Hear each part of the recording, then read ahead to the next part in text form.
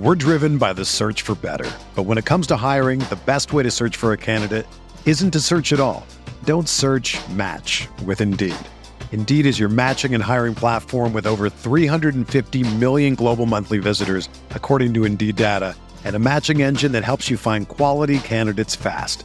Ditch the busy work. Use Indeed for scheduling, screening, and messaging so you can connect with candidates faster. Leveraging over 140 million qualifications and preferences every day, Indeed's matching engine is constantly learning from your preferences, so the more you use Indeed, the better it gets.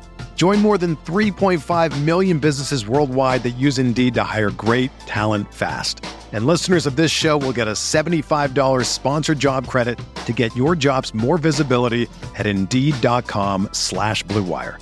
Just go to Indeed.com/Blue Wire right now and support our show by saying that you heard about Indeed on this podcast. That's Indeed.com/Blue Wire. Terms and conditions apply. Need to hire? You need Indeed.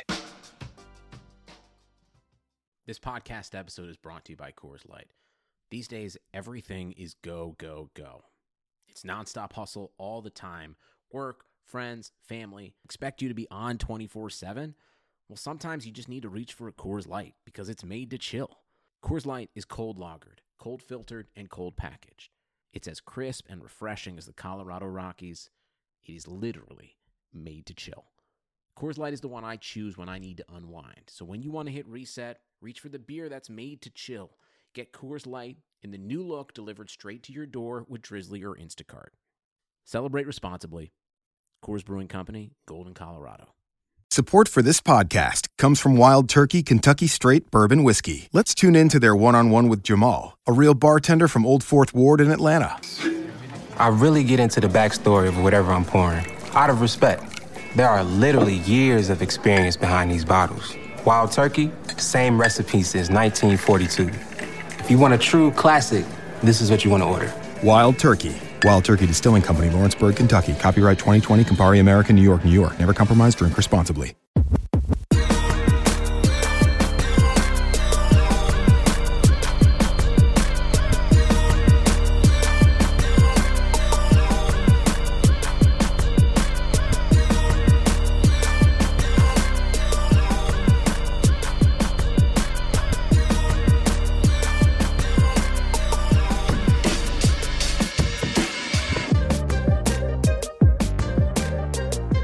Welcome to the Wednesday edition of the RotoWire NFL podcast, sponsored by Yahoo DFS. I'm Joe Bartle.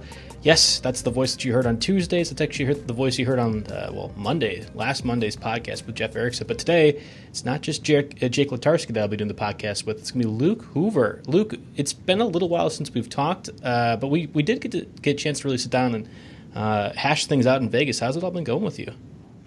Yeah, it's a busy summer so far. A lot of drafts already. Just diving into some shows, podcast, radio. Over the next month, things will pick up, obviously, since I primarily contribute NFL for RotoWire. This is my time of the year. I'm starting to get a little anxious, excited, and raring to go. Yeah, and I'm filling in obviously for Jeff, who's on vacation right now, but he's been kind of doing this roulette style on Wednesday's podcast with different experts within the industry. I don't know how much the audience is familiar with your work, but I think it's probably a good point just kind of talking about what you do with RotoWire in terms of NFL stuff. Yeah, sure. So, going on 9 years, which is kind of hard to believe, but the past 5 of which I've written are Exploiting the Matchups column. In discussions right now with a couple of different editors about whether to tweak that, change it, continue it, move on to something else. So anxious to find out, exactly how that format will shake out over the next few weeks. But, prior to that, I contributed like game capsules, a number of blogs, a few different things last year. And we're going to talk about it. And a topic I'm really excited about is vampire fantasy football, which I don't think a lot of people know about, but I blogged about throughout a lot of the last season and tweeted about it in the off season to start up some different vampire leagues. Yeah, I'm excited about this vampire topic too, and obviously that's kind of what we're going to be spending the duration of the podcast talking about. I was with Jake yesterday. We've been kind of highlighting auction values and certain auction strategies, but these unique and different fantasy formats are fantastic. Like I'm excited to kind of break it down. I love doing those standard leagues. The 2 wide receiver or 3 wide receivers, 2 running backs, flex, standard scoring. Those are all great. Done them a lot of times, but these different and unique twists on something that we all love, I hope, as long as you're listening to this podcast, like a Vampire League, which we'll get into a little bit more, is an exciting thing. So, I'm looking forward to having this conversation. We should touch on a little bit of news from Tuesday, though. Obviously, I was with Jake, and we kind of rehashed what occurred sort of over the course of Monday night and even into Tuesday. But we had a little bit of news. Cooper Kupp, the Rams wide receiver, really wide receiver 3, and I've been an unabashed hater of him now for the last 2 seasons. He will not begin training camp on the PUP list. So that's good news. He's recovering from a torn ACL that he suffered in Week 10. Do you have any concern about drafting a guy like Cooper Kupp? I would imagine now that he's going to be playing all of training camp, that would go to the wayside if you did have any concern. Not a lot of concern. There's not a ton of evidence of guys receivers, I should say, who produced in a big way the first year back from an ACL. Usually it's that second season. The highlight that comes to mind is, as we're both Packer fans, is Jordy Nelson.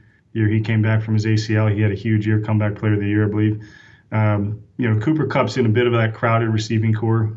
He stood out in a big way in the first half of last year. And we play in the league together, dynasty format for Otno that I've owned Kupp since his rookie year. Got him super cheap, still have him super cheap. Just offered him up in a trade, so I don't know if that says anything about my confidence for him this year. But targeting a similarly priced player that I think has a little bit more of a ceiling this season. I love Kupp's ability and his fit within the offense and how McVay uses him. Probably would prefer to have him next year than this year. Yeah, he's going at it's kind of like the end of the 4th round or beginning of the 4th round. In that 4th to 5th round area in NFFC leagues in a 12-team format, that feels like it's a pretty rich price for me for a player that, like you had talked about, the history of people coming back from ACL tears. It's successful now. This isn't the 1970s where that's a career-ending injury anymore, right? But at the same time, they really don't end up being themselves until it feels like a year or even 2 years after. Right. And we've seen, you're right. It's not the 1970s. ACLs are definitely not as concerned as they used to be, but we still have seen recent history of it. Allen Robinson last year, not that this is a great talent, but Kelvin Benjamin after his rookie year, he tore the ACL. The following year struggled quite a bit through different stretches of the season. And like I said, I think it's more about not just the injury, but the other options. Brandon Cooks, Robert Woods, they're going to get a ton of targets. That backfield is going to be heavily involved. Gurley, Darrell Henderson. So there's a lot of mouths to feed. Yeah, it's pick 50. I want to specify. So it's probably more like 5th round, end of 4th round that should be taken. Again, that still feels too rich for me. I don't see his game is based off of quickness, right? Like he's a great slot receiver. He's able to kind of move around and get himself open. It's not a speed thing, and he doesn't have incredible measurables at 6'2", 208. That's fine. He was only a 3rd round pick. His contract, I don't know. Obviously, he's still in his rookie deal, but the Rams, given what they've paid for all these players, and they're going to have to continue paying. I'm wondering if not they're going to phase him out of the offense in his 3rd season, but if you were to get right in that 4th year, is it really a situation where you'd feel comfortable relying on him again? A late 4th round, 5th round pick is still. I'm not sure I want to go that route, but yeah, at least you're echoing the same concerns that I have. Another guy, Raquel Armstead, who isn't in the same level of Kupp in terms of talent, but situation potentially, he could work really well in that Jacksonville backfield. He's going to start training camp on the Jags preseason PUP list. Again, we specified with Jake yesterday, the preseason PUP list is a lot different than the regular season PUP list. If you're on the regular season PUP list, you're at a minimum of 6 games you can't return. If you're on the preseason PUP list, at any point once you're able to pass conditioning or whatever else is holding you back, or you've proved to be healthy, you're able to then go and play. So that right away, like you're not being held out of anything, you're not missing too much time. It's just the fact that he's missing anything to begin with at the start of training camp as a rookie running back who could have a prominent role if Leonard Fournette does get into trouble with the team or legally or even gets hurt, which we've seen before. He's going to enter into a very prominent situation. So I feel like this could be a bit of a backstep for guys that are looking to take him in the 14th, 15th round of drafts. Yeah, it's definitely news to keep an eye on. Armstead is a guy, I'm a huge NFL draft guy, so and I don't get to watch as much college football as I'd like to during the season, writing for RotoWire and covering just NFL. But really liked Armstead's tape leading into the draft. Loved the landing spot, given the idea that Fournette. I'm not a big believer in injury prone, and I don't think I don't have necessarily strong concerns about Fournette going into the season. But there's a chance at a spot start here or there. They want to be a run-heavy team. They've got a big, kind of mauling offensive line. They added Juwan Taylor in the draft to that offensive line. So I like Armstead's situation. So obviously the health is a big factor, and Alfred Blue has been kind of a steady guy, really durable. If he latches on with the coaching staff in training camp, it might be hard for Armstead to see the field even once he is healthy. I do want to say this, though, since Armstead is going to miss some practices and some opportunities, very randomly thinking about different running backs that might emerge in the course of the preseason. I would love to see, this is not going to happen, but I would love to see a Thomas Rawls revival, since I happen to notice he's buried on the Jags depth chart and he's been bouncing around since his one big year a few years back in Seattle.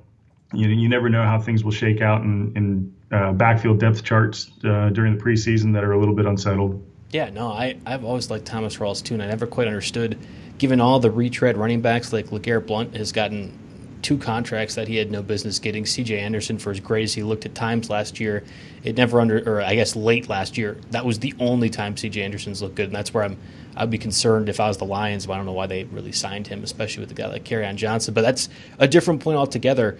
You're right. I mean, it's not a guarantee that Ryquell Armstead would even be the backup to Leonard Fournette. The fact that he's going to be missing any time whatsoever probably gives a little bit of comfort to anybody who is really drafting, and I don't know many people who were, but anybody that was drafting Alfred Blue or even a guy like Benny Cunningham, who probably has a bit of a role as a third down guy as is, since we know the Jaguars don't really like to use Leonard Fournette as a pass-catching back, despite the fact that he can be. So, yeah, I mean, that's very true. Armstead, I feel like some people in this industry, and I don't know if you feel this way, and I know I don't, some people are anticipating Armstead to already have a role as a red zone back for Jacksonville, regardless of an injury, regardless of Fournette's stance. Is that something that you felt like Armstead could do if he wasn't to miss any of the pup or training camp?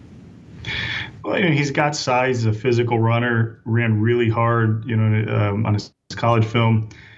Would he get some red zone work? Sure. But what, maybe, 5 to 8 carries inside the 10, inside the 20 tops. That's really to spell Fournette, or if he's banged up, he gets, banged up in a game. But I wouldn't expect him to be stealing goal line work from a train like Fournette. He's really more of a handcuff guy to me, who might see, 4 to 6 touches a week otherwise when Fournette's healthy. But I like the overall talent. He's got some quickness. He's a little shifty, has good burst and acceleration once he, locates the hole. And like I said, his kind of calling card is his physicality. So, there could be red zone work there, but probably not much.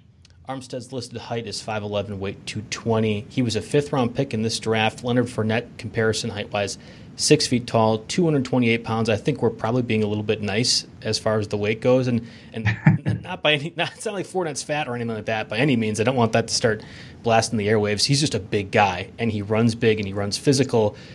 He fits the mold of what. Armstead fits the mold of what Fournette is supposed to do at his best, right?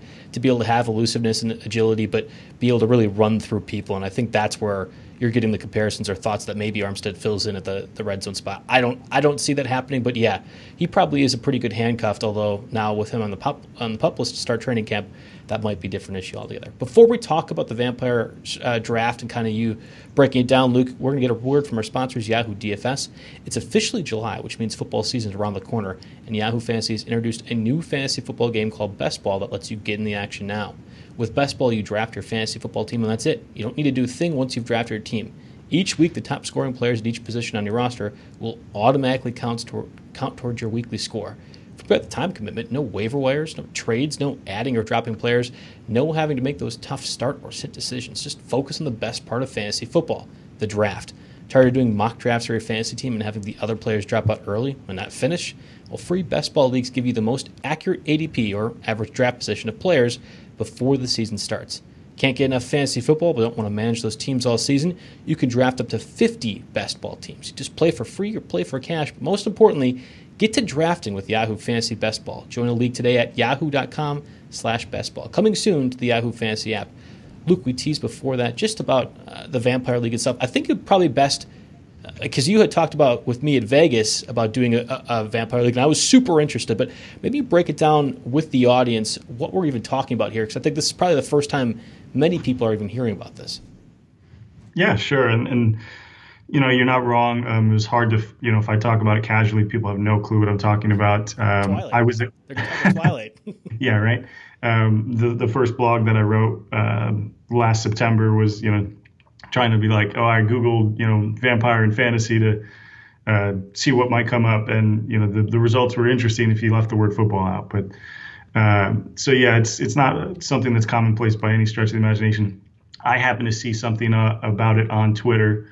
It was a retweet by Matthew Berry, but he, certainly didn't originate the idea.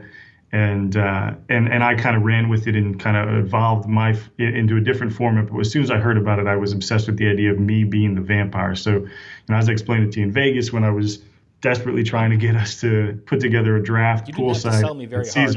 I was in on it like right away. It felt like. Yeah, it's a really cool concept. So, the thing is that the vampire team doesn't draft. So that person has to build their team from scratch. I set my 3 leagues up that I ran last year as 10-team leagues. I felt like if I did 12, it was just taking away that many more players from the vampire to make it borderline impossible for that person to be competitive or to impact the league in the way that I kind of envisioned. So, I had to be a vampire. That was my one caveat, setting up these 3 leagues. I got to be the vampire of at least one of them. I had another person who reached out on Twitter and he said, look, if I can be the vampire, I'll be in all 3 of your leagues. I'll be in however many leagues that you set up. Just want at least one shot to do this. And then one of my best friends took over the vampire for the 3rd team.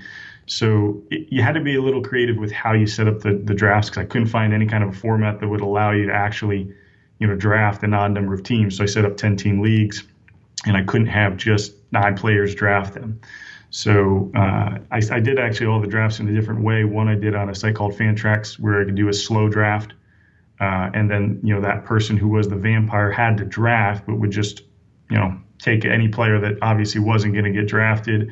I did the same thing when I did my league with where I was the vampire, and I set it up as Yahoo, just a normal snake draft, like a 90-second clock. And I would just take, whoever was terrible, my first pick. Unfortunately, as a Notre Dame and Packer guy, not terrible, but, DeShone Kizer, obviously he wasn't getting drafted. So I took players like that. So the gist is then that team after the draft, before the season starts, has to build, before anyone can pick up a free agent, builds their entire roster from the scraps, from whatever's left over. And it's called a vampire league because, just like a vampire has to kill to gain its strength and to survive. This vampire has to gain strength by winning. If they happen to beat a team, they kill that team, beat that team, they can claim a victim. So I was crazy lucky and actually managed to pull off a win in week 1. And actually 2 of the vampires out of these 3 leagues pulled a miracle and won week 1. And I think in both cases, playing against a team that had Leonard Fournette, he went down in the first half. So he kind of left a sore spot on that the other team's roster. And so I happened to claim as a victim Zeke Elliott. That team's first 2 picks were Zeke and Fournette. So I right off the bat, I pick up a number 1 top 3 or 5 pick running back in week 1. So it can get really interesting, really fun. There's a lot of little wrinkles, we can dive into as far as the format, as far as stealing players and how you can give the vampire a little bit of a fighting chance. So actually talk about Raquel Armstead is interesting and like a great segue into a topic like this, because, if you're going to be that vampire, how, second and third string running backs shake out is really interesting. If Leonard Fournette gets drafted and then goes down in one league, actually, Jerick McKinnon, we did the draft literally the morning that Jerick McKinnon tore his ACL. And that was actually the draft for my vampire team. I immediately said, all right, Alfred Morris is going on my roster. I did not take both Niners backups who didn't get drafted, so I didn't take Matt Breida. I picked the wrong guy. But I wanted Morris just for week 1, thinking he would get the bulk carries in that week. against a tough Vikings team. You weren't really wrong with that assessment. Obviously, towards the end of the season, that whole 49ers backfield kind of went crazy. But the Vampire League itself, so you had 3 leagues last year, or 10 teams. 9 teams are drafting. Right. The 10th team is just getting the kickers or backup quarterbacks of my beloved Packers. We're getting Brett Hundley out there. You're landing. I think Aaron Brooks probably got put up on that draft board as well. We're way back. Matt Hasselbeck. You're just drafting ESPN talent at that point for that 10th spot. So nine teams are drafting. The 10th team is not. That week 1, are you then allowed to pick up a bunch of free agents that are left over? How does the waiver wire process work? Because I think that's probably a super important facet of the Vampire League itself. Absolutely, and it's been a topic where with these leagues, another thing that I thought would be a cool wrinkle to include and add for like strategic, decisions throughout the season, because and we'll get into other rules, but is that I set these up as keeper leagues. So everyone that was in these leagues, for the most part, has decided to stay in them. I think I've had 1 or 2 people drop, but the feedback I've gotten, because I'm trying to tweak the format to make it a little bit different or better, was to tweak the heaviest feedback I got was in particular around waivers. So you're right. Prior to week 1, you build your roster. I did force every team to draft a kicker and a defense, so they couldn't like stash a running back, a receiver, quarterback, skill guy, to prevent the Vampire from being able to get that person. So you have to really think towards the end of your draft. There were teams that would just take guys they didn't even want, but simply because they didn't want the Vampire to have that player. So there's a lot of strategy that even goes into it that way. Real quick to circle back, so the drafting format, the best way to do it, by the way, is Google Docs. That's what I discovered. That was the easiest way. You could have 9 teams draft and just input it into a Google Doc, and you don't have to have the Vampire involved at all. Like that person doesn't have to even know about it, and just can pick their team after they see the rosters. As far as waivers, I did set it up to be an advantage for the Vampire to try to help make them more competitive, because basically if you lose your first 3, 4, 5 games, you're out of the playoffs at that point. You're not catching up, but because you're not stealing anybody. So obviously you're still just getting free agents. But for the first half of the season, so we put 6 teams in the playoffs, which I might change this year. So we had 13 regular season weeks for the first 7 weeks, so just more than half. Regardless of where that Vampire happened to land in waiver priority, we didn't use FAB. And I felt like using FAB wasn't going to allow us to create an advantage for the Vampire week to week. The Vampire would move to first. So the Vampire might have made 5 or 6 transactions one week, fell to last on the waiver ranking. That person, that whoever owned that team moved right up to first at the end of the week. So you have to be really strategic too with who you're claiming. I was lucky in week 1 of last year. Somebody prior to week 1, after drafting him, decided, hey, I'm going to drop George Kittle like right before the game started.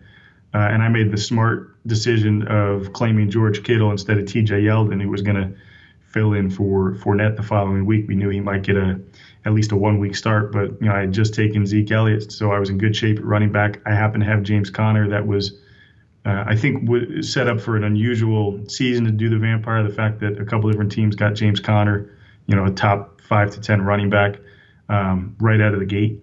So, but at the same time, that impacts a lot of strategy, because I tried to trade him before week 1. I was trying to shop him to Bell's owner. That brings up a unique question. The Vampire League itself sounds amazing. Like I'm super in on this. The concept is great. I love the Vampire prospect itself. And I can understand why you or your friend or whoever else wants to be the Vampire. I think in most cases it would make sense, at least on paper, to be one of those 9 teams that's being chased after by the Vampire. Like if you draft correctly, if you're able to build a strong roster, or at least even a competent roster, there should be enough times where you're winning over the Vampire, where you're not going to be losing the situation, and that puts them at a disadvantage each and every week. However, last season in particular, it felt like there was a handful of oddball injuries. The Le'Veon Bell situation in particular leave James Conner available, I think, for a lot of people. But I think of even like if you'd done this 2 years ago when Spencer Ware had went down, Kareem Hunt, who was like a 15th round pick, ended up going in the 2nd round by the end of August. But that was a preseason-ish injury, and that kind of opened the door. Do you feel like this season in particular is a good season to be the vampire, or would you rather be those 9 teams? And I'm prefacing this question saying you have to draft today. You can't draft in 3 weeks. You can't draft at the beginning of September. You have to draft today. Would you rather be the vampire, or would you rather be one of those 9 other people trying to beat the vampire? Right. Well, it's a good preface because I was about to say it's too soon to say because that's, obviously we didn't know James Conner in July last year. We didn't know he was going to start week 1. No one knew that. No one even remotely thought that. Probably. So that changes a lot. And that's why I say, like, if you're going to be in a vampire league and you're going to be that vampire, it's really good to watch, obviously, all the activity with different backfields, because that's the hardest thing, actually. It wasn't too difficult to get quarterbacks or receivers, stream a tight end, but to find a running back that could be productive weeks 1, 2, 3, super, super difficult, because even, obviously the top backups that are going to get any kind of time in committees, they're getting drafted. So you're getting the guys that might, you're hoping to catch 5 or 6 passes and maybe get 8 to 10 touches. So, that said, I'm the guy that will always want to be the vampire. Coincidentally, one of the very few people that did drop from any of my leagues is a former ESPN producer who I know because I, for years have appeared on ESPN Kearney, Nebraska, and he used to be the producer of the Doug and Daddy show that I do a weekly call with and have done for like 7 years. So he heard about it, saw me tweet about it, and wanted to be in it. He happened to finish last. So that, as the keeper format that I've set up, last place becomes the following year's vampire. He dropped. He said he's kind of more of a casual fantasy player, which would have made it really hard for him to be the vampire. He would have been that vampire that loses, goes 0-13 or maybe wins 1 or 2 by sheer luck. So you do want somebody who's really into it and kind of a dedicated fantasy player. You kind of have to be to have any success with it. But he dropped. So obviously I have a vampire spot open. My immediate thought was, I'll take it. This was the league I was the vampire in. So my roster has some awesome keepers. I happened to get a hot streak last year, and this is part of the reason why I got a lot of feedback about trying to tweak it to really limit what the vampires can do. I ended up winning 9 games in the regular season. I was 2-4, 1 out, won 7 straight. My roster is ridiculously stacked. Saquon, Zeke, Kamara, James Conner still, Devontae Adams, DeAndre Hopkins, you name it. I basically have the first round. And we can get to that about how I'm going to edit and tweak to change that and help make that so it's not possible. But like I pointed out to these guys who've been doing this for a long time, I thought I had an advantage. I would always want to be that vampire, but this season I think it's, at this point, I'm not identifying a running back unless, Gordon really does hold out into the season and you can get a guy like Eckler. But even then, Eckler, Jackson, it's a timeshare, and you're not going to get them because we already know now going in, and Eckler would have been drafted regardless. So I'm not seeing that running back, barring an injury, that is a guy who you can use week 1 effectively to try to get a win early in the season, weeks 1 through 3 or 4, say. Well, it's funny you bring up Melvin Gordon, because that was kind of one of the situations I was identifying in this type of format. Being able to strike gold, what it ends up being, maybe Dalvin Cook gets hurt, Alexander Madison becomes a step-in, or, oh, wait, we realize Frank Gore is actually 35 years old and LaShawn McCoy is just bad. Hey, look at Devin Singletary. Like, he could be, a fill-in player, especially when there's 10 teams. I guess I would need to know the bench spots. Like, is it 16, 18, 14? How many people are you drafting? Right. Obviously, a ton of important details we haven't covered yet. But so 16 team roster. Okay. So, you do the math on it. You're drafting 126 skill guys because you do have to draft a kicker and a defense. So it's 9 times 14. So, you're getting your first player, your number 1 guy is player number 127, whatever that league thinks. And that's the other thing that's really cool about these leagues, especially having done multiple of them, to see who does and doesn't get drafted. Like I remember my draft was the last one, and I was pretty upset that a few guys that fell in other leagues didn't fall in mine. Like one draft, Kenny Golladay didn't get drafted. Chris Godwin didn't get drafted. Guys I thought had a lot of upside that I was really interested in. Obviously, Golladay paid out in a big way. Godwin had some moments. But that made it particularly interesting. The timing is everything, in a sense. Obviously, a couple of the drafts happened before anybody really believed Bell would hold out. So those teams were able to get James Conner. we kind of thought he might miss week 1, and somehow James Conner still didn't get drafted in my league. That's why I was able to get him. I ended up throwing these together so last minute that we did our draft the Saturday before the season. So a couple of days after the last regular preseason game, week 4 of the preseason. And that, I believe it was that Saturday afternoon, McKinnon tore his ACL, like I said earlier. So again, like the timing is so critical to, from when you draft to when you have to set that. The Vampire has to set his or her roster, and I set it up so that you only had a few days. You couldn't like drag it out until like right before the the kickoff of the Thursday night premier game, and so that no one else could pick up a free agent. I wanted to at least give other teams a window to add adjust their roster before the actual season started. It's funny. I'm looking at the NFFC for 12 team and kind of the players that are around that 125 skill position range. Like we're looking at LaShawn McCoy, Ronald Jones, who I guarantee won't be in that spot around there. The Justice Hill 172, Peyton Barber 150. There's a running backs. Jerick McKinnon's kind of falling down. He's at 114, but there's some quality names. Like if you were listening to this podcast and were like, oh my God, I am gung ho on this vampire idea. You find 9 friends. I don't know where you could find them. You find 9 friends. Tweet about it. Yeah, well, if you have 9 friends, let me know. I could use a few more. You find 9 other friends that are into this vampire format, and you put together a league. You decide to draft today. There's some actually really, really great value that I think you could find, and it would benefit. Like I would rather be the vampire now than I would be at the end of August. And I understand exactly what you're saying, and the Le'Veon Bell situation applies perfectly to a counterpoint to me and what I'm thinking. But look, it's like even a guy like Theo Riddick, who in the PPR format it feels like he's guaranteed 8 to 10 points. That's kind of the players I feel like I would identify if there aren't any obvious targets that, oh wow, like Melvin Gordon is going to hold out. I guess I should be using Austin Eckler and Justin Jackson. If there isn't any of those type of guys, I feel like pivoting to a Theo Riddick or I don't know. I look at Doug Martin too, who I had a lot last year because I just didn't believe in Marshawn Lynch.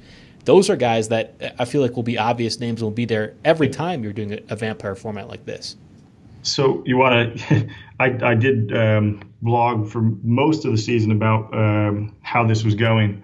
Once I realized it was exhausting, and once I realized I probably wasn't getting a ton of readers on these blogs, unfortunately, because I don't think people knew what the heck this was. They probably weren't paying attention to it because it didn't matter to their rosters or their leagues or whatever. And I did unfortunately give up before the end of the season. I can go back and look at what my week 1 roster was. Yes. So you want to hear that? Yes. So let's break this down on air. We're going to talk about your week 1 roster from last season, obviously James Conner. And I do want to get to the keeper point because it almost feels like it's counterculture to what the vampire format's all about. But if somebody was, again, we're talking like 9 other people, hey, I really like this idea, let's do it today. I'm curious what a roster would look like in that example. Right. Well, so even before maybe going through my roster, because the thought process was influenced by scoring, we didn't talk through that. Scoring format's critical because you mentioned like a PPR, Theo Riddick's valuable. Well, I decided, and I went back and forth between this, but ultimately decided to do half-point PPR. Yeah, that's a good idea. Figured kind of split the difference. Obviously, those elite receivers in a full-point PPR are just going to be so head and shoulders above like the Danny Amendolas and the guys that I'm going to get in the scrap heap that I'm going to play in a PPR format. It helps the running, and it also felt like it helped running backs a little too much. I wanted to make it difficult to get those starting running backs at least early in the season. Where I also wanted to help the vampire a little bit, and this is just also a personal preference. If I'm the commissioner of a league, it's going to be a 6-point passing touchdown league. I don't like devaluing the quarterback. B, if it's good for 6 points in the NFL, to me, it's good. Should be good for 6 points in fantasy. So that boosted quarterbacks. Additionally, I decided a point for every 20 yards passing, which further boosted quarterbacks. So the quarterback scoring was inflated. I actually tweaked this for this year, so I'm going to change it then to 25 or a point for every 25 yards passing because QB scoring was crazy, and it made it too easy for a vampire to get a good quarterback. And so week 1, I had Jared Goff, and I had a choice of a number of different good guys, including I think I was torn between Goff and Jimmy Garoppolo, and I went with Goff. I liked the matchup against the Raiders defense a little bit better, and ended up just being so. But so that was a big factor. As far as the quarterback position and just scoring for running backs, receivers, tight ends, the half point was important. So I went with Goff, like we said, at James Conner. My starters filled out, and so we had 2 flexes, 2 running backs, 2 receivers. So I didn't demand you play 3 receivers as well, which also allows for a little creativity. So Connor, Jordan Wilkins got the start over, with Marlon Mack sitting out, and believe in his talent, liked the situation, thought the Colts line was going to make a huge jump like it did. Again, being a Notre Dame guy, I knew that Quentin Nelson was going to make a big impact. At receiver, I went Tyler Lockett, and with my obsession and heartthrob from last summer, Anthony Miller. Did not pan out for week 1. Anthony Miller was probably my worst guy in that opening round, but I was saved in that same game by a Packer. Started Randall Cobb, who got that 75-yard game winner, who kind of put me over the top for the week. And then my other flex was Quincy Enunwa, which I hit a home run with. It was half-point PPR. He scored in week 1. I want to say he gave me somewhere around 16, 18 points in the flex. And I used him because I said, I'm going to put my money where my mouth is. I wrote about him in the exploiting the matchups column and said, he's going to be the Lions are terrible against tight ends the year before. I didn't trust their linebackers or their safeties. Enunwa was going to basically be the tight end for the Jets, at least out of the gate, and be the security blanket for Sam Darnold. So that one worked well for me. Went with Jack Doyle at tight end. He was okay, he was steady. And the defense actually got a -2 on, if I recall correctly, and still won because I thought Ryan Fitzpatrick's going to turn it over against the Saints. They've got a good secondary. They played so well last year. They got, Cameron Jordan, good pass rush. They should trounce Buccaneers, and then, Ryan Fitzpatrick throws for 400-something yards. I don't know, 4 or 5 total touchdowns that he had. So the Saints almost killed me. I ended up winning by 20, though, against a team that started. Now, so this team should have never started this particular quarterback, but started Matthew Stafford, Zeke and Fournette at running back, Allen Robinson, Cooper Kupp at receiver, Jordan Howard, Marshawn Lynch at running back, David Njoku at tight end. The Bears defense, which scored a touchdown against my Packers and had a huge game, and Matt Prater. I didn't call out my kicker because I actually waited, and I did this almost every week, that I didn't roster a kicker until right up before kickoff, so I could hang on to an extra skill guy and decide, last minute who do I want to hold on to, because it's also critical, like for these benches, to try to hang on to a guy prior to that next week. And I made the wrong decision a few different times where, then there were like 2 different guys I wanted to claim going into the following week and could only get one because I did move back up to first on the waiver wire, but there was multiple guys I wanted. So, and I actually have the benches too, just to show you how thin these teams are. Running backs, my backups were Alfred Morris and Ty Montgomery. I thought I had started Morris, but it turns out I guess I didn't like the matchup against the Vikings, who would. Yeah, no kidding. I don't blame you on that decision. Receiver, I went deep at receiver because I felt like, again, it was going to be easier to find talent there, and I wanted to have upside going into the following weeks. So Kelvin Benjamin, who, number 1 for the Bills, it looked like, certainly, and a guy I felt like could get 10 to 12 targets any given week. Cameron Meredith, liked the talent, thought he might emerge as the number 2 for the Saints, just couldn't stay healthy. Josh Dotson, who, again, thought might be the number 1 for Washington. Mortally interested in him, it feels like. He's my kryptonite. Oh, yeah. Well, I've had him a couple years. I'm giving up on him. Another guy who's probably a lot of people's kryptonite, Devontae Parker, who would be a target of mine again in this format. If he's not going to probably be a top 126 player picked. So Parker could be a good stash, especially if Fitzpatrick's the week 1 starter. And then lastly, Calvin Ridley, who I decided last minute not to start in the Thursday night game against the Eagles last year, who put up a goose egg, so I felt good about it. But then I dropped him. Luckily, I was able to get him back after his 3-touchdown game. Wow. Wow, that's not after his 3. He scored 1, I think, the following week, and then 3 the next week, and actually started him for the 3-touchdown game.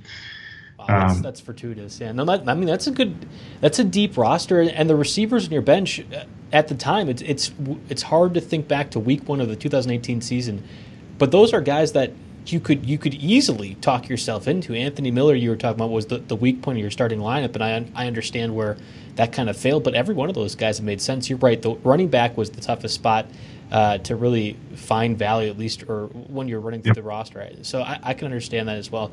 I want to talk to you about things that you've learned last year doing 3 Vampire Leagues and what you'll be changing for this season. But before we do that, let's get a word from our sponsor, Super Draft.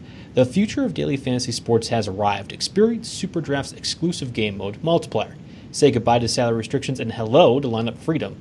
Use your fantasy sports knowledge to draft any player you want and build your very own dream team. Countless lineup possibilities let you experience daily fantasy sports the way you want. Super Draft offers contests for NFL, MLB, NBA, NHL, and PGA, so you can enjoy the best of all DFS all year round. Sign up for your Super Draft today using promo code ROTOWIRE and claim your free $5 in Super Cash and free $3 entry with your first deposit. Download in the App Store or play at superdraft.io. Super Draft. No limits, more winning. So we talked about the Vampire format. I hope the listeners have got the idea down. But again, 10 teams, 16 roster limit. You have to have a kicker, defense. You're starting 2 running backs, 2 receivers, flex. Quarterback scoring is a little bit different. That's great. Awesome. What are some things that you're going to be looking to change for your Vampire Leagues this year? Is it that you want to make it more difficult for the Vampire? Do you feel like you have to adjust off of one really kind of wonky season and wonky situation with James Conner in particular? Or are you trying not to mess with the status quo too much? So this is how serious I am about this. I tried to actually get, or I checked with these different leagues to see, hey, did anybody want to put together a competition committee to try to come up with some ideas to tweak and improve the format? I don't want to. And someone actually, one of the other vampires who's in all 3 of the leagues, I think he said it really well, because there was, like I said, the league I was in, I received the heaviest criticism for the advantages the vampire had, and it was generally like he shouldn't be first on the waiver wire at all, or at different times, or it should be shorter, maybe 2 weeks, 3 weeks, something like that, or he shouldn't be able to pick steal players from teams twice, which I did. I even actually happened to win a week where I happened to be away for my birthday on the weekend, and I simply forgot to put in who I was going to steal, so I didn't get to steal him. So I left Dalvin Cook on that person's roster. So you're being generous. That was the birthday spirit you're feeling. Magnanimous. At that point, I thought I was going to win it all. I did lose, even as stacked as I was with Saquon, Zeke, Kamara, Connor. Somebody had dropped Big Ben, and I picked him up. So the Vampire also can benefit from people just making mistakes, like getting George Kittle week 1. At receiver, I had Adams, Hopkins, Tyreek Hill, Juju at the end of the year. I actually benched Hopkins in the semifinals when he went off against the Jets, just because he had been a little quiet, and that almost cost me. So anyhow, the other 2 Vampire teams did not do nearly as well as I did, and one of them even had James Conner, and the team that didn't have James Conner had Golladay, still won week 1 and claimed Kareem Hunt. Those teams won. I actually lost to the Vampire in one of them, by the way, and he took Nick Chubb off my roster instead of Joe Mixon because he liked him for a keeper better the next year, and we can get into that. But those teams won 4 and 5 games respectively, and really didn't. And got a couple of the wins late just because they had started to build a little strength. Other teams took some injuries on. Teams had bye weeks that hit them harder. But so as far as waivers, I am going to make a change to that. Like I said, the Vampire will be first on waivers for the first 7 weeks. However, if the Vampire gets a win, they stay wherever they are. If they're 5th in the waiver order, they stay 5th. Because they got to win and they got to take a really good player off a team. And the format that Matthew Berry had retweeted was where it was kind of different was that you actually had to trade like a starter for a starter. I felt like that's not that helps the Vampire, but incrementally, potentially. And it had to be the same position. So say, you want to take a running back, but you already have a couple good running backs and you played both of them. You have to give up one of your best players for a better player, certainly, but how much of a better player? Like if I had to, if I thought James Conner was going to lose his job, Bell was going to come back in October, and I gave him up for Zeke week 1, that would have crushed me. So I didn't want to do that. In my league, you drop whoever you want to drop from your team. It could be any player. I might have made a rule. I'd have to double check, but it might have not have been able to be like your kicker. You had to drop a skill player, and then you take whoever you want off that other team. Here's a rule we didn't get into that's important. Your opponent can protect a player any given week, but only once. So if you happen to be one of those unlucky 4 teams who plays the vampire twice, you can only protect a player one time. It creates the levels of strategy that you don't get in a lot of other formats. So think about how you protect a player. You have to bench him. You can't use that player against the vampire. So it weakens your overall team to protect Todd Gurley or Zeke or whoever your best player might be, and risk your second or third best player depending on who the vampire wants to take off your team if they win. But so this was a suggestion as far as the waivers. I think it's fair because being first does really start to help if there's, especially in a year if there are a lot of injuries. I don't remember getting anybody that was a superstar off waivers. Somebody did drop Tariq Cohen, and I claimed him. He was my top claim because I think he got off to a little bit of a slow start.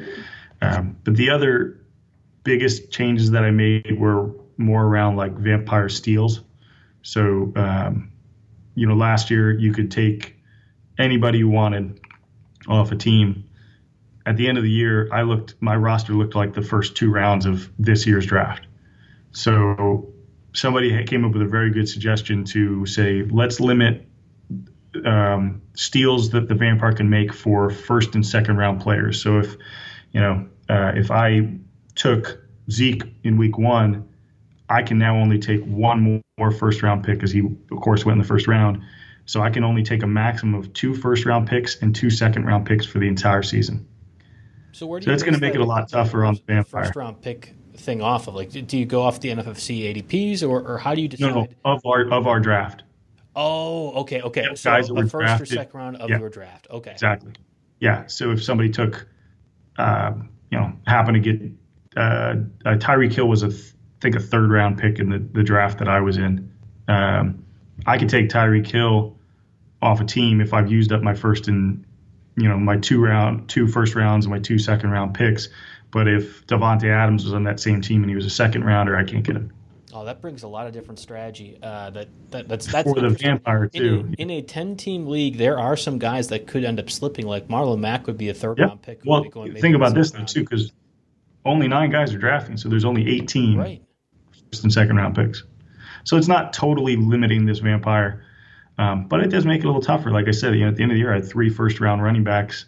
Probably 2 or 3 second round receivers, at least guys that would be second rounders this year. I don't think that they were last year. Like Juju didn't go in the second round. So there are some ways that I'm limiting the vampire. It's going to make it for an average player, because this is the and here's my biggest worry. I set them up as keeper leagues. Like I said, the last place team will be the vampire the following year. How serious is that team if they stunk the year before? No, right. And actually, I wanted to get to the keeper conundrum, because I do think it's a conundrum, especially in this format. But I do want to get a word from our sponsors, FantasyDraft.com, first beforehand. FantasyDraft.com would like to bring you an important message about Rake. Are you tired of paying high fees to play daily fantasy? Did you know that over time, these fees, called Rake, can cost daily fantasy players over 30% of their bankroll? As daily fantasy sites continue to raise Rake, prize pools are being squeezed more and more, making it harder and harder for players like you to win. More Rake just means more money lining the pockets of the big DFS sites and less money for players. But change is coming. Starting in July, Fantasy Draft is changing the game by bringing you Rake-free daily fantasy. Well, that's right. Soon you'll be able to play your favorite contest without paying any Rake. On Fantasy Draft, 100% of entry fees will be paid out to contest winners, 100% of the time. Playing your favorite contest rake-free on Fantasy Draft will save you hundreds or even thousands of dollars in Rake every month. Rake-free daily fantasy is truly a game changer. Just imagine what playing on Fantasy Draft is going to do for your bankroll. Register at fantasydraft.com today and be the first to know when the rake-free revolution begins. Use promo code RWNFL to receive a free 7-day trial. We've talked about the vampire format. We've talked about the scoring. We've talked about how you had success in the league, almost to your detriment, it feels like, because now you're in a conundrum in year 2 where you have almost too stacked of a team, and I think it makes it difficult for anyone to come in and be like, I want to be a successful vampire player, or even be a non-vampire, one of the other 9 players, and feel like they compete against a roster that you have where you're able to acquire just about everyone that was remotely good, it feels like, last season or at the top of their fantasy game. Right. Well, I like to remind people I did lose in the finals, and I actually got my butt kicked. Saquon didn't do well, and I'm looking back at the roster. I don't think there was anybody I didn't really mention that was a big player. But the other team was also really pretty stacked, because that's the other thing is, like, 9 guys are drafting. You can create a phenomenal roster just in the draft, and then any handful of changes you might make throughout the season. So it's really, really difficult. These other vampires didn't finish last, and that's one of the rules for the keeper format, is that if the vampire happens to finish last, then 9th place in the regular season instead of 10th. Would become the vampire the following year, and there's I set up tiebreakers, of course, as well. So it's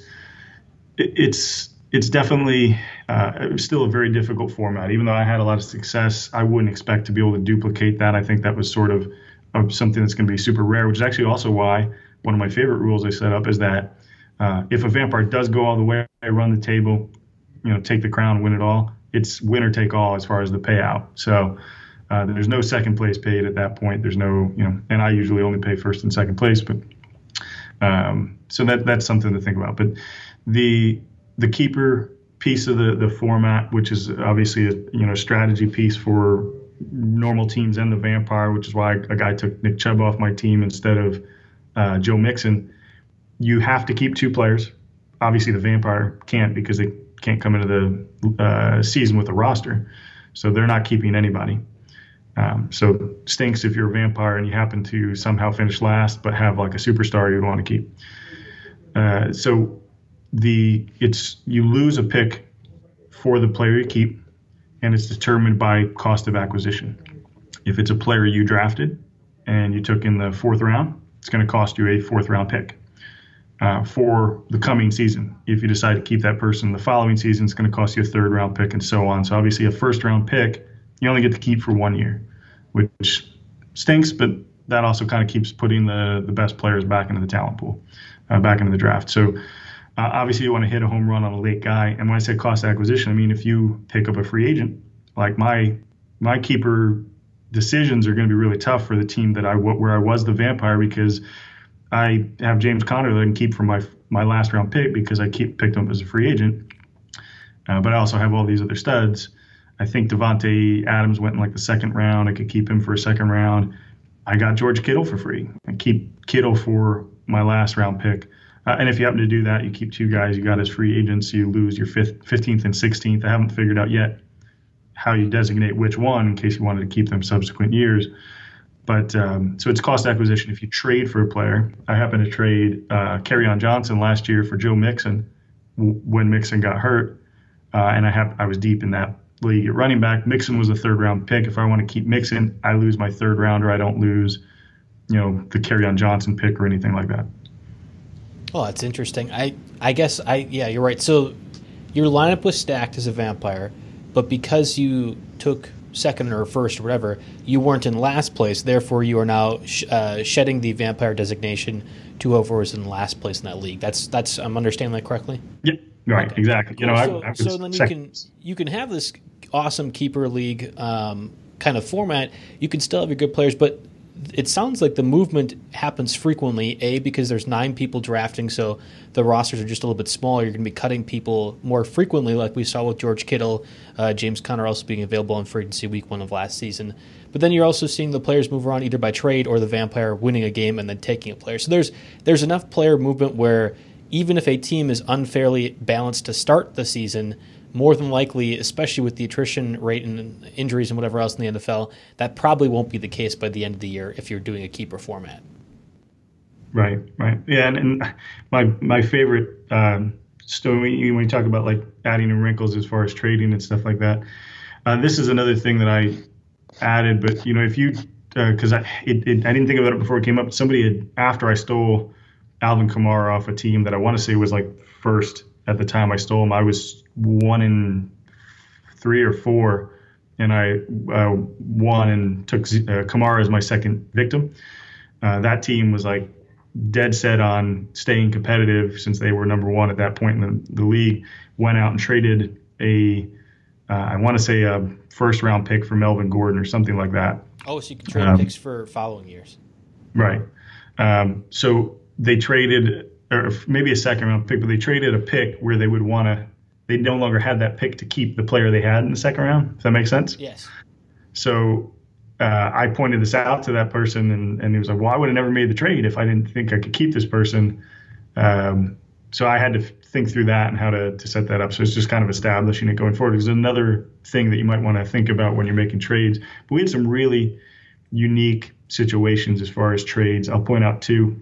Once I had Zeke and Kamara, I was coming up to play a team that had Saquon and Julio were their top 2 players. And I was trying to trade Zeke and James Conner for Saquon because I was approaching, I want to say it was Conner's, Zeke was going to be out.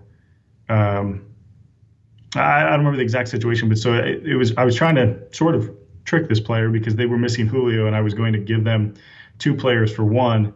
Yeah, Zeke was going to be out, but I was trying to give him Zeke and Conner for Saquon, basically so I could play Saquon against just James Conner because Zeke was going to be on bye. And then thinking I would win, I would just steal back Zeke and essentially swap Saquon and Conner.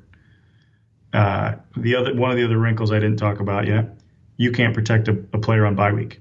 And my thought process behind that was that player is already on bye week. You have to bench that player. It's not a choice to sit them. You're forced to sit them.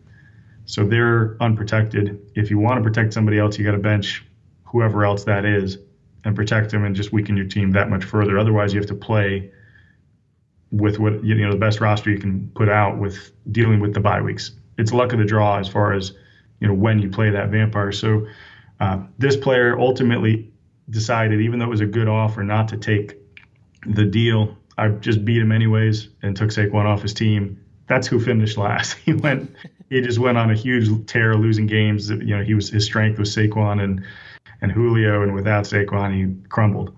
So it's really interesting that way. But then in another league, Jim Coventry, who is one of our colleagues and writes our IDP column, does a ton of stuff for RotoWire.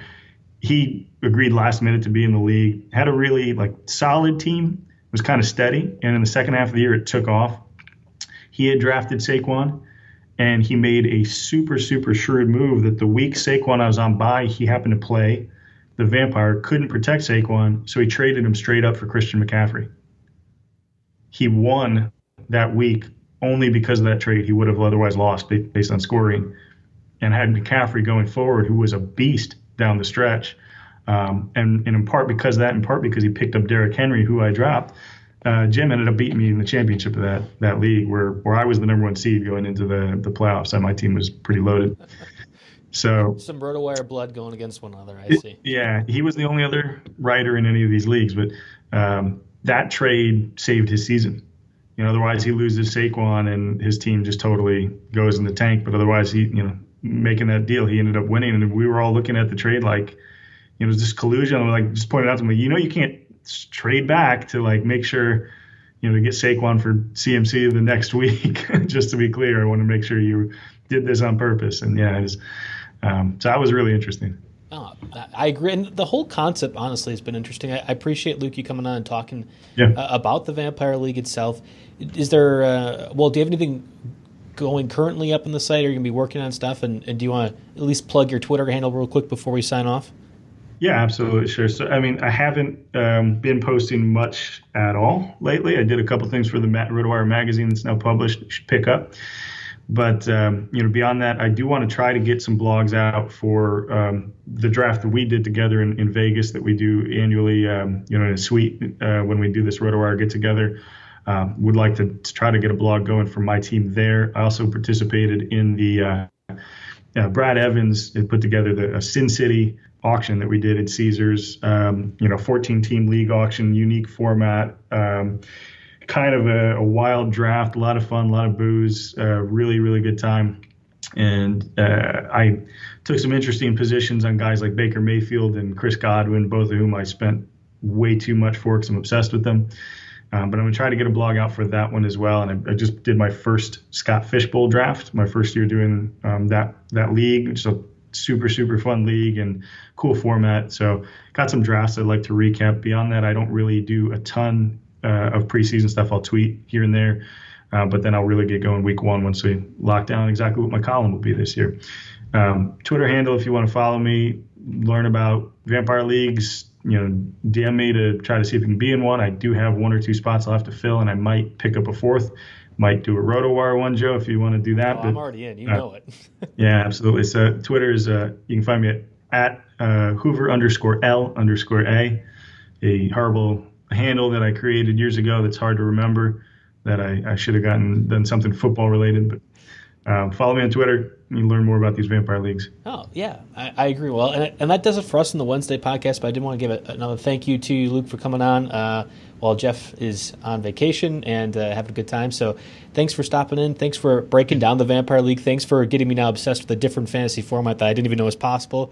And yeah, if you guys are interested in the Vampire format, want some more information, definitely reach out to Luke, and he'll give you all the rundown for it. So thanks for listening to the RotoWire NFL podcast. We'll be back on Thursday. I'll be back on Tuesday, but we'll have another show Thursday for you guys. So thanks for listening.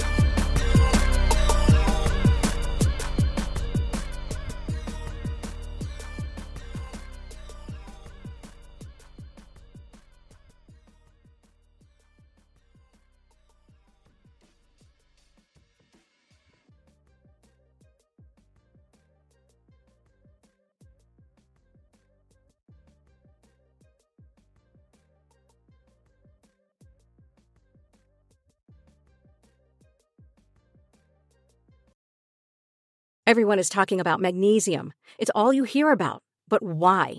What do we know about magnesium? Well, magnesium is the #1 mineral that 75% of Americans are deficient in. If you are a woman over 35, magnesium will help you rediscover balance, energy, and vitality. Magnesium supports more than 300 enzymatic reactions in your body, including those involved in hormonal balance. From functional medicine doctors to mental well-being and female hormone experts, we all know that magnesium is the one mineral to improve all aspects of well-being and health. But which one? Magnesium Breakthrough from Bioptimizers, the trusted choice recommended by leading experts with 7 best-absorbed forms of magnesium to ensure your body receives the support it needs for overall well-being. Go to bioptimizers.com/balance today and use code BALANCE10 for 10% off. Support your journey to wellness at bioptimizers.com/balance. Magnesium Breakthrough from Bioptimizers, your foundation to optimal health and vitality.